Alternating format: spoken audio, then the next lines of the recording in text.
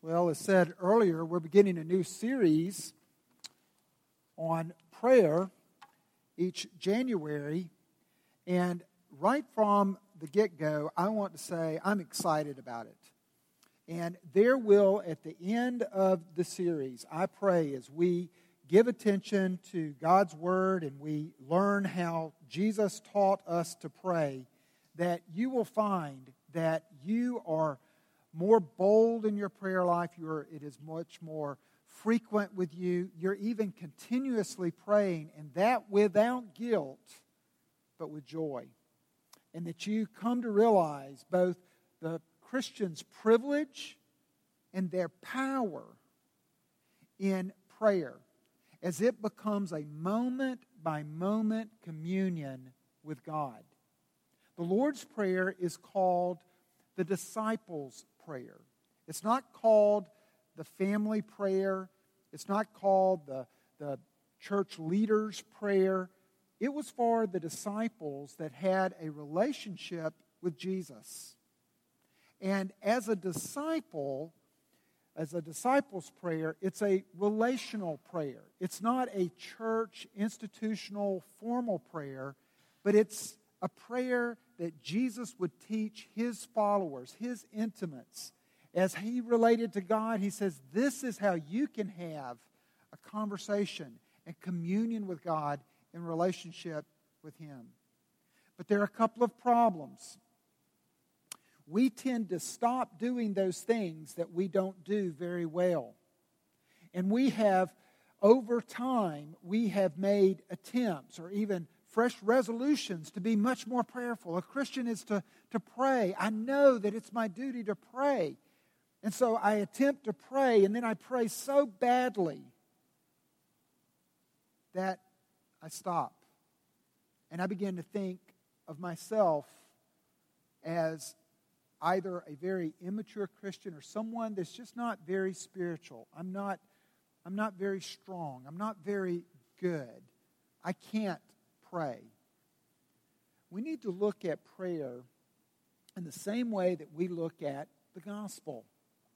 That God has put His love upon us in such a way that He has accepted us now in the person of Christ and not in our own goodness. He accepts us as we are, where we are in Christ. That's the gospel. And He does in prayer too. He accepts us wherever we meet Him, however we meet Him, however badly, how we stutter, our mind wanders. We begin to have other thoughts that invade us. It's too short, it's too long, it's rambling, it's abstract. He meets us in that place. And the gospel of prayer is that He receives it even as He receives us in Christ. The two things that I want you to know and see this morning are, number one, I want you to see the secret seeing Father behind all of your prayers. That there in the haze or the fog is not a God of judgment high and lifted on a throne who's saying, that's unacceptable. That your theology, your Bible knowledge is incorrect there. I rule that prayer out. Or I know what you've been doing, so don't come again to me to talk until you get that straight. That I want you to see that the one that hears your prayer is not a judge. He's not someone that, yes, He is holy, that He only listens to the holy. But I want you to see there, I want the fog to lift, and I want you to see the one that you're praying to and see Him as a Father. And then number two, this morning, I want you to speak to Him. I want you to do it. I have loved preparing and studying what God teaches about prayer. It has given me such encouragement to my own conversations with God. But I know that as a preacher-teacher, my bent is to teach you about prayer. And then for us to not pray. Our servers to actively pray. I want prayer to not be a noun, but to be a verb at Two Rivers. I'd like for us to begin to see people emerge who will pray at the drop of a hat. And I know we don't wear hats culturally anymore, maybe ball caps, but that we would, just like taking your hat off when you enter a room, that we would be people who are quicker to pray on every occasion or other occasions. We take occasions to speak, and as we speak, we're seeing a Father. So see the Father this morning and speak to the Father. I want you to see and speak to the Father as a child this morning. Okay? You ready? Let's dig into the Scriptures. And first of all, I want you to see the secret seeing Father. In verses 1 through 4, what Jesus is doing here is this is the Sermon on the Mount. And he has, for 30 years of life, he has been growing up in Joseph the carpenter's home. He's been walking the dusty streets. He's been worshiping in the temple. He's been observing the Pharisees, the Sadducees, the teachers of the law, and the scribes in their worship. He's been watching them and then their entourage, their disciples that would follow them. And now on the Sermon on the Mount, he's revolutionary in that he says two things. He says, number one, those who follow me, those who will see me as the teacher from God, those that would be a part of me and in relation to God as my disciples, it's going to look very different from the established religious practices and order. And number two, he says, God is a Father, more than holy judge, more than creator. He's an intimate Father. And he's a Father to both Jesus and to us. He highlights a practice that was going on then with the Jewish leaders. There were three pillars of religious practice, three practices that every Jew, not just the priests, the Sadducees, but that every Jew had three pillars of religious practice that they based their spirituality upon. Number one, the giving of alms. And we see that here.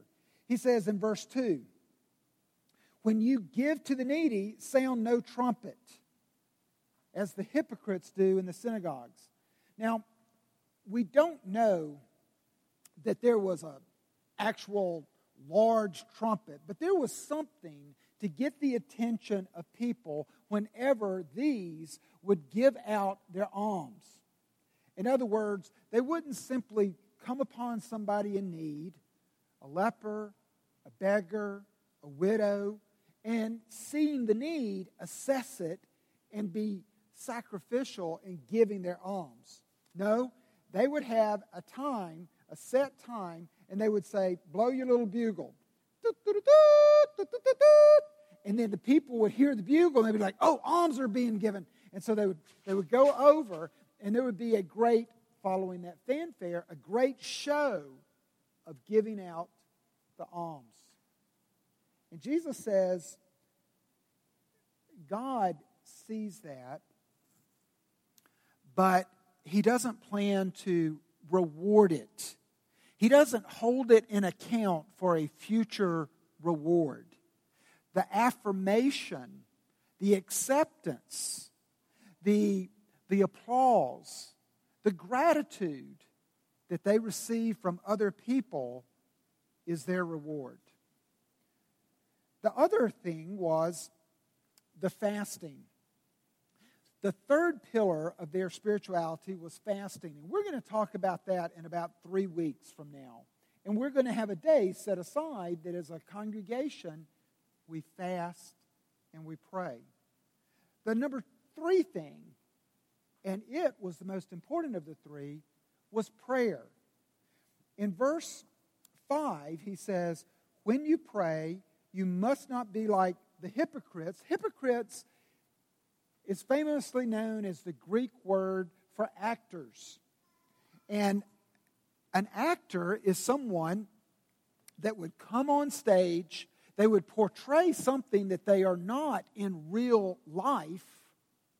And as they would come out and portray something that they're not in real life, they would perform for the applause of men and perhaps for some financial compensation. And then they would leave the stage and there would be something that they really were in real life. And Jesus is saying, be on guard that when you pray, you're not a phony. Be on guard that the real you meets with the real God. And the real God is a father. And as a father, he wants to meet with the real you who is a child, a little child, a dependent child. Can I get you to see this Father? Don't fear him. Don't be afraid of him. Yes, our God is high and lifted up, but through Jesus Christ, he's become our Father. Jesus Christ, Martin Luther said this, in giving us these words, our Father, God binds himself to us. It's not simply God binding us to himself, but he's binding himself to us. I don't know if you've got family member or friends who have ever adopted a child. But having friends who have adopted a child, I have seen them go at great lengths, and it's quite time-consuming and expensive. But I've seen them go to great lengths to adopt a child from China. And I asked a friend one time, I said, this child is going to be so blessed in your home. You must be just filled with anticipation of how you're going to take them out of this orphanage and all the horrendous conditions that they're in there, and you're just going to bless them so in your home. And they said, we think about that, but that's not where the energy comes from. The energy to go through all of these hoops and getting close only to have it pulled away, all that energy comes because of the blessing that the child will be to us. It's not that we're driven that we might delight the child, but we're driven because of the delight that that child will be to us. How do you see your Father? Now, I know that there are a number of you that have not had good relationships with your earthly father. Matthew 6, that we're looking at during the month of January, we're going to stay confined. We're just going to park in Matthew 6 with the Lord's Prayer. Matthew 6 is my testimony. I can't pull aside this morning to share my fuller testimony with you, but I was at the Citadel, and when I was a knob, you had a sack. You were forbidden to talk that day of orientation, and you go to the supply depot, and you've got this sack, and they put your shirts in it, your T-shirts, and they put you in oversized, too tight at the waist, gym trunks, and everything looked uniform. And as they're putting stuff in the sack, one of the things they put there was a Good News for Modern Man. Paperback, New Testament only, and it's got stick figures in it. I'm like, I won't need that. And the reason was because I grew up in Greenville, South Carolina. Now, at that time, I used to go, at the redneck that I was, I used to go to Cruise, Maine with my brother and a running mate on Friday and Saturday nights. And on Friday and Saturday nights, cruising Main Street, Greenville at that time, as you could do, standing on the street corner, there was a local Christian college, a fundamentalist Christian college, that sent street students as street evangelists to stand on the street corners, because that's where the intersections where the lights are. And they used to thump the Bible. Thumping a Bible means you take a leather Bible and you take your knuckle. I can't do it. But they could thump it, and it with that hollow, and it would go boom, boom, boom. And they would thump the Bible at you to get your attention. And they'd say something like, "You're driving that car straight to hell," as I had the cigarette hanging off my lip and the can of beer in my hand. And I thought that's what all Christians are like. They're loud, they're obnoxious, and if I get converted, I've heard about this strange thing called the Holy Spirit, and I believe that He just steals your mind and He makes you like them, standing on street corners thumping a Bible. So when they put that Bible in my bivy sack, I wanted nothing to do with it, because God was not a father that I longed to be in relationship with. God was going to get me, I knew. And I wanted to live as hard and as fast as I could. And then I thought I'd repent with my dying breath, and I'd go to heaven. Well, my world got turned upside down while I was at the Citadel. I had a terrible relationship with my dad. I went to a man who was in my barracks, and I said, "You're a Christian. Tell me, don't convert me, but tell me what Christianity is." And he said, "Well, no." And I said, "What? I thought all you Christians were eager to convert people." He says, "Nope. Go read about it in the Bible that they issued you back when you were a knob." And so I went back to my room, and I said, "Okay, that's fair." I dug around. I found this Good News for Modern Man. I started reading at the beginning, the introduction, the preface, never having read the Bible before.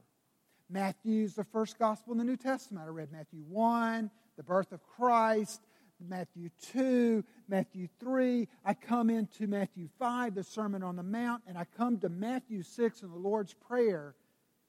And there was a little stick figure on that page kneeling beside a cot, and it said as a caption, "My Father in heaven." And I said, what would that be like if God really were God? I knew that there was something there in the fog.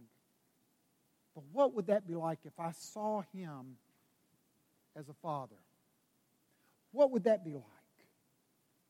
That means it's screwed up and it's messed up, and the big, big debt that I had accumulated for His wrath, that means He would at least hear me out. He would at least listen. I prayed Matthew 6, the Lord's Prayer. It's what we call the sinner's prayer.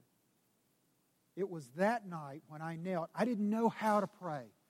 I'd never prayed other than those, let me just pass this test, let me pass this test, let me pass this test, or don't let that blue light detect that I've been drinking. You know, it was those emergency prayers, but this was the first time that I prayed.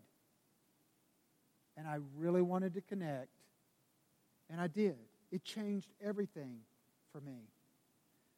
But notice that the shift didn't come by learning how to talk right. The shift took place first with my eyesight. To begin, the Lord teaches us to pray. He doesn't teach us right out of the get-go to confess our sins. The very first request is our Father. The very first movement in prayer is to see even before we speak. So that before I speak to Him, I see Him who I am speaking to. My glasses. If you've never worn glasses, you don't ever want to take time when you wear glasses to look at your glasses. Because if you just look at your glasses, you're cross-eyed. It's like, okay, I'm looking at my glasses. I can't make any forward progress just looking at my glasses. But if my glasses represent prayer, we're not to focus on our glasses. We're to look through our glasses to see God. Does this make sense to you? Think about the windshield of your car. You can focus on the windshield of your car, or you can look through it as to where you're going and what's ahead. Jesus Christ comes and He says, when you pray, pray our Father. See Him, and then seeing Him, that prayer becomes a medium to speak to Him. But you can't speak to Him unless you first see Him as a Father. or else you'll be like the hypocrites. Because you'll be talking to someone who is not the real God. The real you, the child, will not be speaking to the real God. Galatians 4, verses 4 through 7, tells us the basis for all prayer. The foundation for prayer is our adoption. But when the fullness of time had come, God sent forth His Son, born of woman, born under the law, to redeem those who were under the law, so that we might receive adoption as sons. That's the process. Jesus Christ was born of a woman like we are born of a woman, except His daddy was God. The incarnation, God in the flesh, God come down to be with us. At creation, at the point of creation, Adam and Eve had perfect fellowship with God. Perfect moment-by-moment communion with God. It was perfect. But then after the temptation, after the fall, our prayer life was fallen. Our moment-by-moment communion with God became more and more distant. And there were a number of reasons.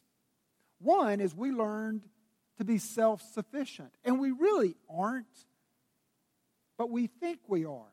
We began to look at life moment by moment and say, I can handle this.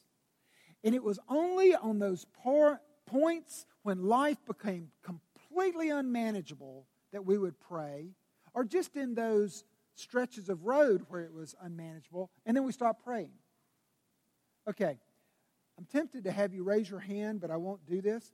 But how many of you pray better when there's a problem than you do in the good times? How many of you pray better when there's a financial crisis, a health issue, a job situation, a relational breakdown? How many of you pray more in a crisis than you do in the calm? We all do. But that's an indicator light on a dash saying, look, number one, you think that God is only there reserved for the big issues of life that you can't handle. And that's because you think, in a false pride, that you're self-sufficient and that you're able to handle life. America is a tough place to pray. As Americans in a Western culture, we've got three things against speaking to God in prayer. Number one, we're a capitalist society. That means we're very productive.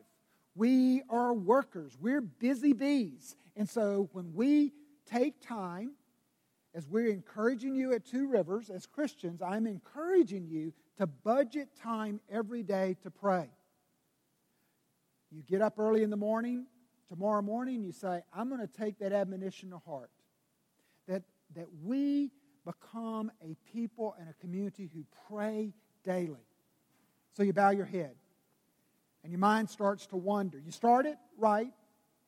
Our Father, I'm trying to see you as my Father, and I'm coming to you as my child, and oh, you know what? I need to remember to do this today. I'm going to make a note to myself. Whoa, capture my thoughts. I got to come back here. Okay, try to regather my thoughts and everything. And we try again. That mind starts to wander. Or, oh my goodness, we start to pray and lust invades us. Or a critical spirit. You start to pray and all of a sudden that person comes into your mind and you can't get your mind off of them. Or you start to pray and then you're like, oh, I'm just making hash of this. And this is a waste of time. We don't see it as very productive. Number two, we're an entertainment culture. So that we have all of these things going on, and prayer is very solitary.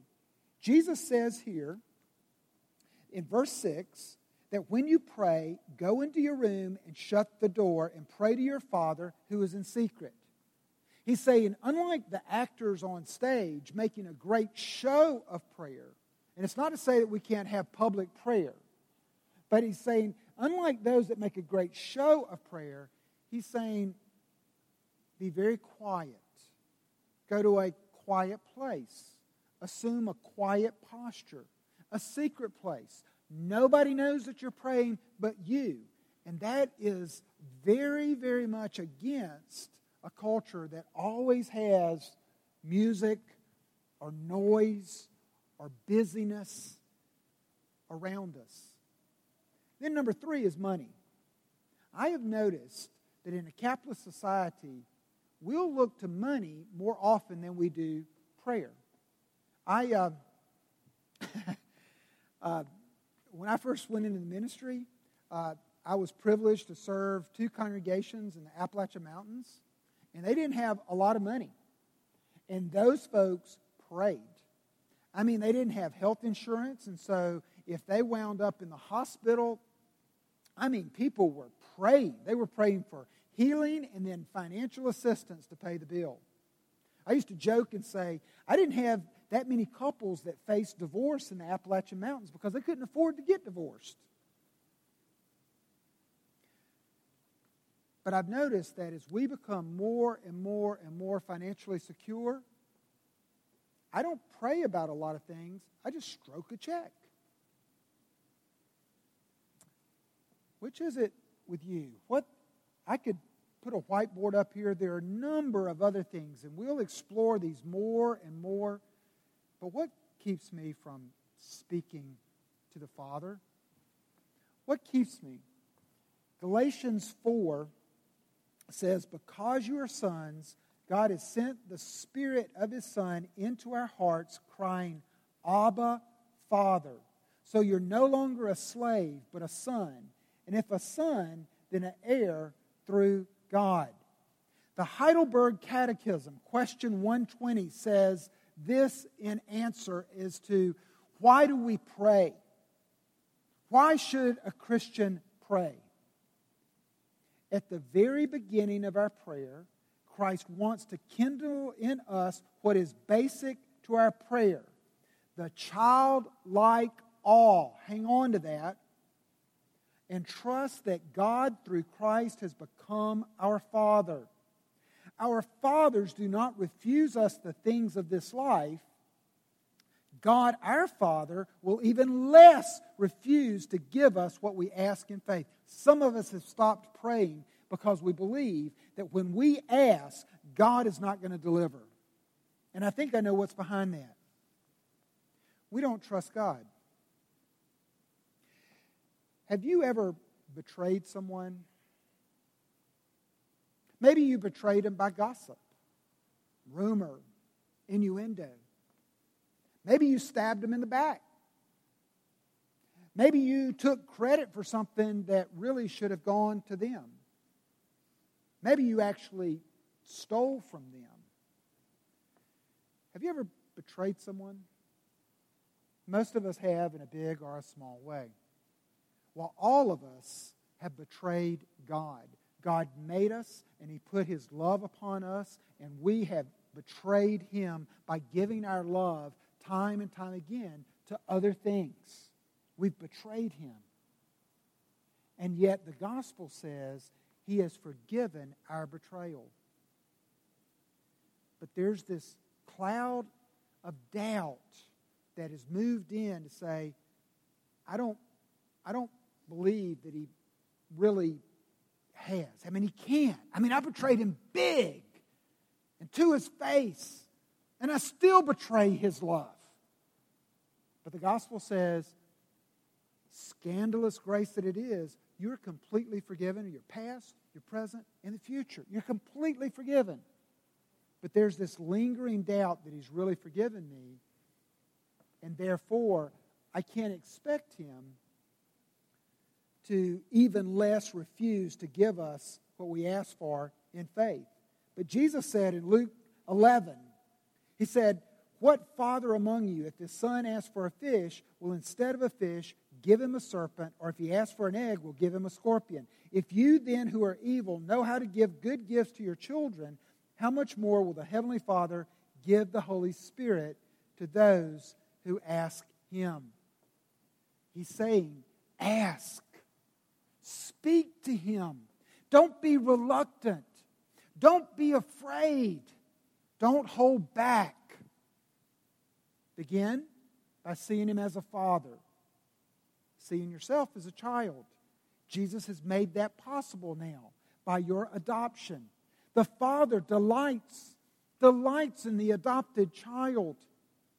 Now speak as an adopted child without fearing, not fearing in any way his reluctance to both hear, to care, and to answer us. Now let me give you a couple of practical things as we begin to conclude here.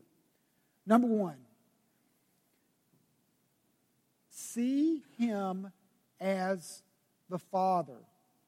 And realize that when you see him as the Father, it's going to settle a lot of things with you.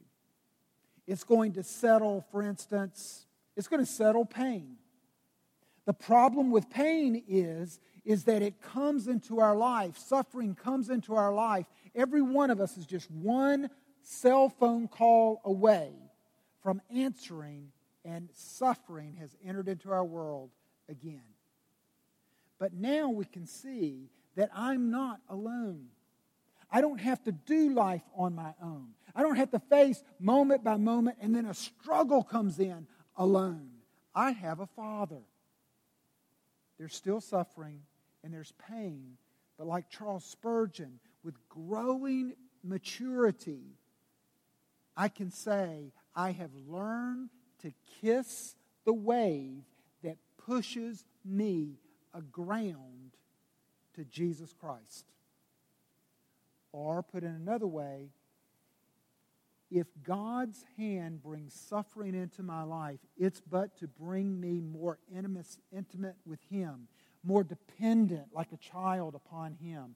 Because I can't manage it in my own self-sufficiency. He's just drawing me closer to Himself. And it's His hand. It's not the fickle finger of fate.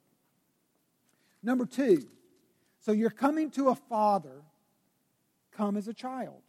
And that means coming as a messy. Coming as a messy. Come as the mess that you are.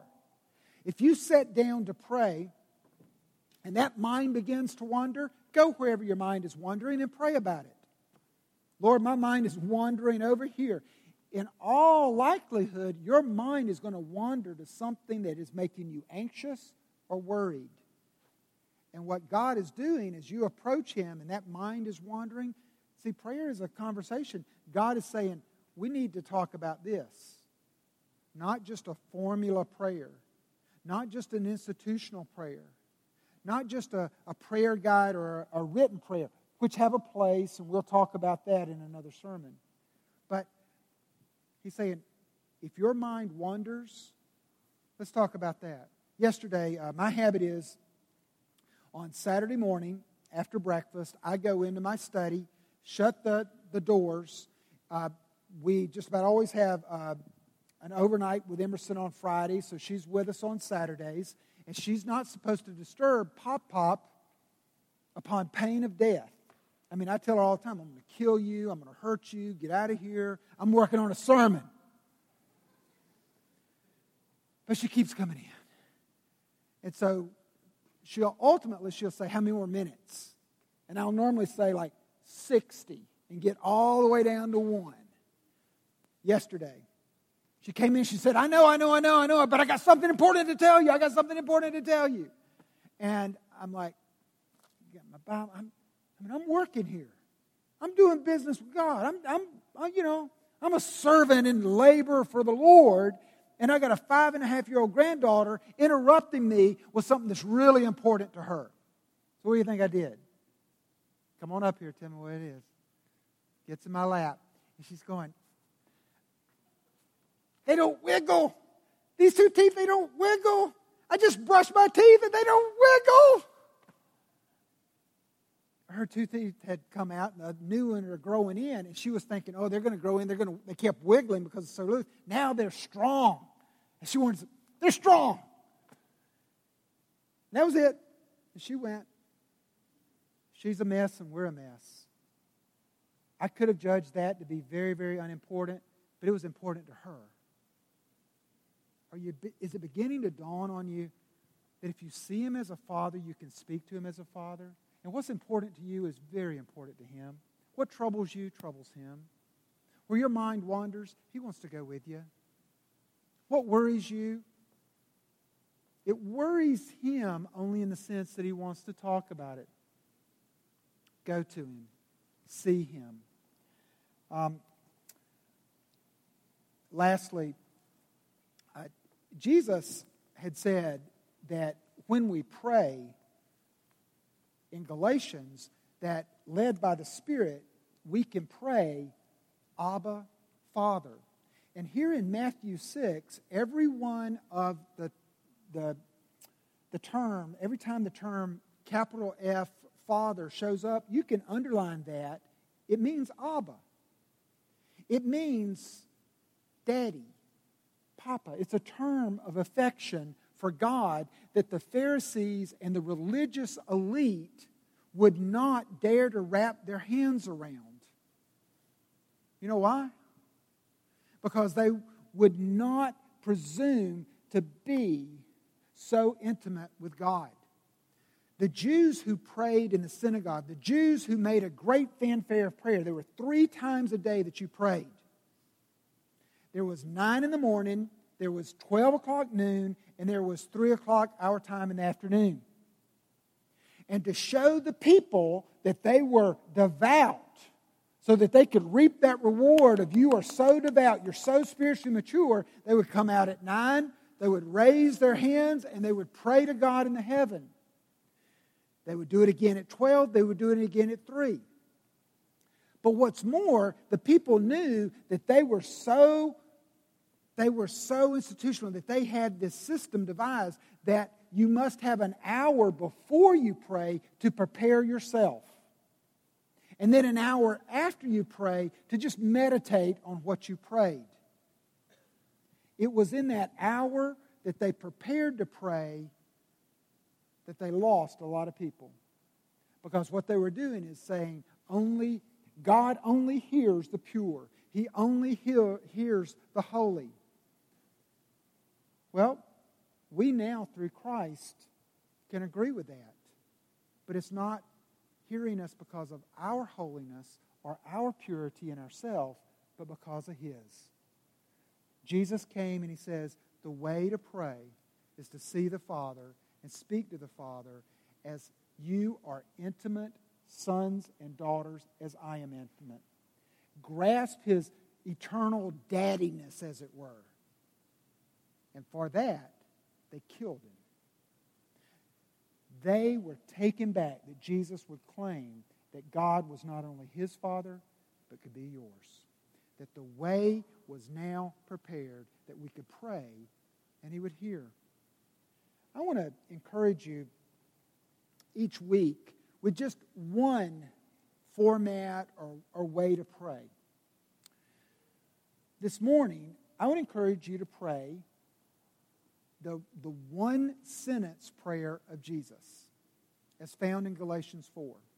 It's also found in Romans, but it's found in Galatians 4 when he says, when you pray by the Spirit, pray Abba, Father. It's really not even a full sentence. It's just 2 words, Abba, Father. But you can do that. Here's where I employ this type of prayer the most. I'm going to confess 3 sins to you. I am in a meeting, whether it's with an individual or a group, I'm an interrupter. I just confessed a sin. I'm not proud of this. But I'm pretty dialed in to my defaults and my sin. Number 2, I'm an advisor. I will tell you what to do. I sell stuff. Number 3, I'm a boaster. So in a meeting with me, when my sinful side comes out, I'll interrupt you. I'll try to reposition you. I'll try to sell you on the way I want you to do it. And then I'll boast that my way is the right way. When I get into a meeting, knowing this about myself, whether it's with an individual or with a group, I start saying, Abba, Father. Abba, Father. Abba, Father. I'm a mess. I'm a child.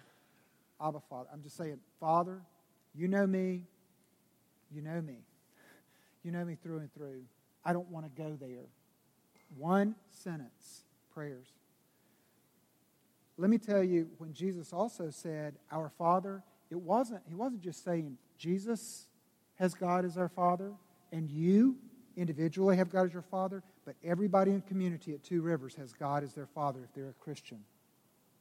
So when I meet you in your mess, in your sin pattern, when I'm apt to say, that's so-and-so, and I become critical, or I'm tempted to gossip, I pray for you, Abba, Father, our Father, our Father, our Father. For me, I say, my Father. For you, our Father. What a mess they are, but they're your mess. And through God, you're my brother and sister in Christ. And so we pray not simply for self, but we also pray for one another in community. See Him this morning, I pray, as your Father. And it will begin to encourage your heart to go again and speak with Him. Let's pray. Heavenly Father, this kind of praying could get us killed. It certainly killed your Son to be able to speak so intimately to you and to boast that you are His Father. This could kill my old life. It could kill the way that I've been reliant upon me to answer my prayers. If I become more childlike and I approach you in my mess, my dependence, my weakness, but I see you as a Father who will not refuse to hear or to answer for my good and your glory. We ask your encouragement, Holy Spirit, that you are the prayer and that you would teach us to pray and that you would show us the way once again, that we might have moment by moment intimate communion with the Father that we long to be in connection with. And this is our prayer in Christ's name. Amen.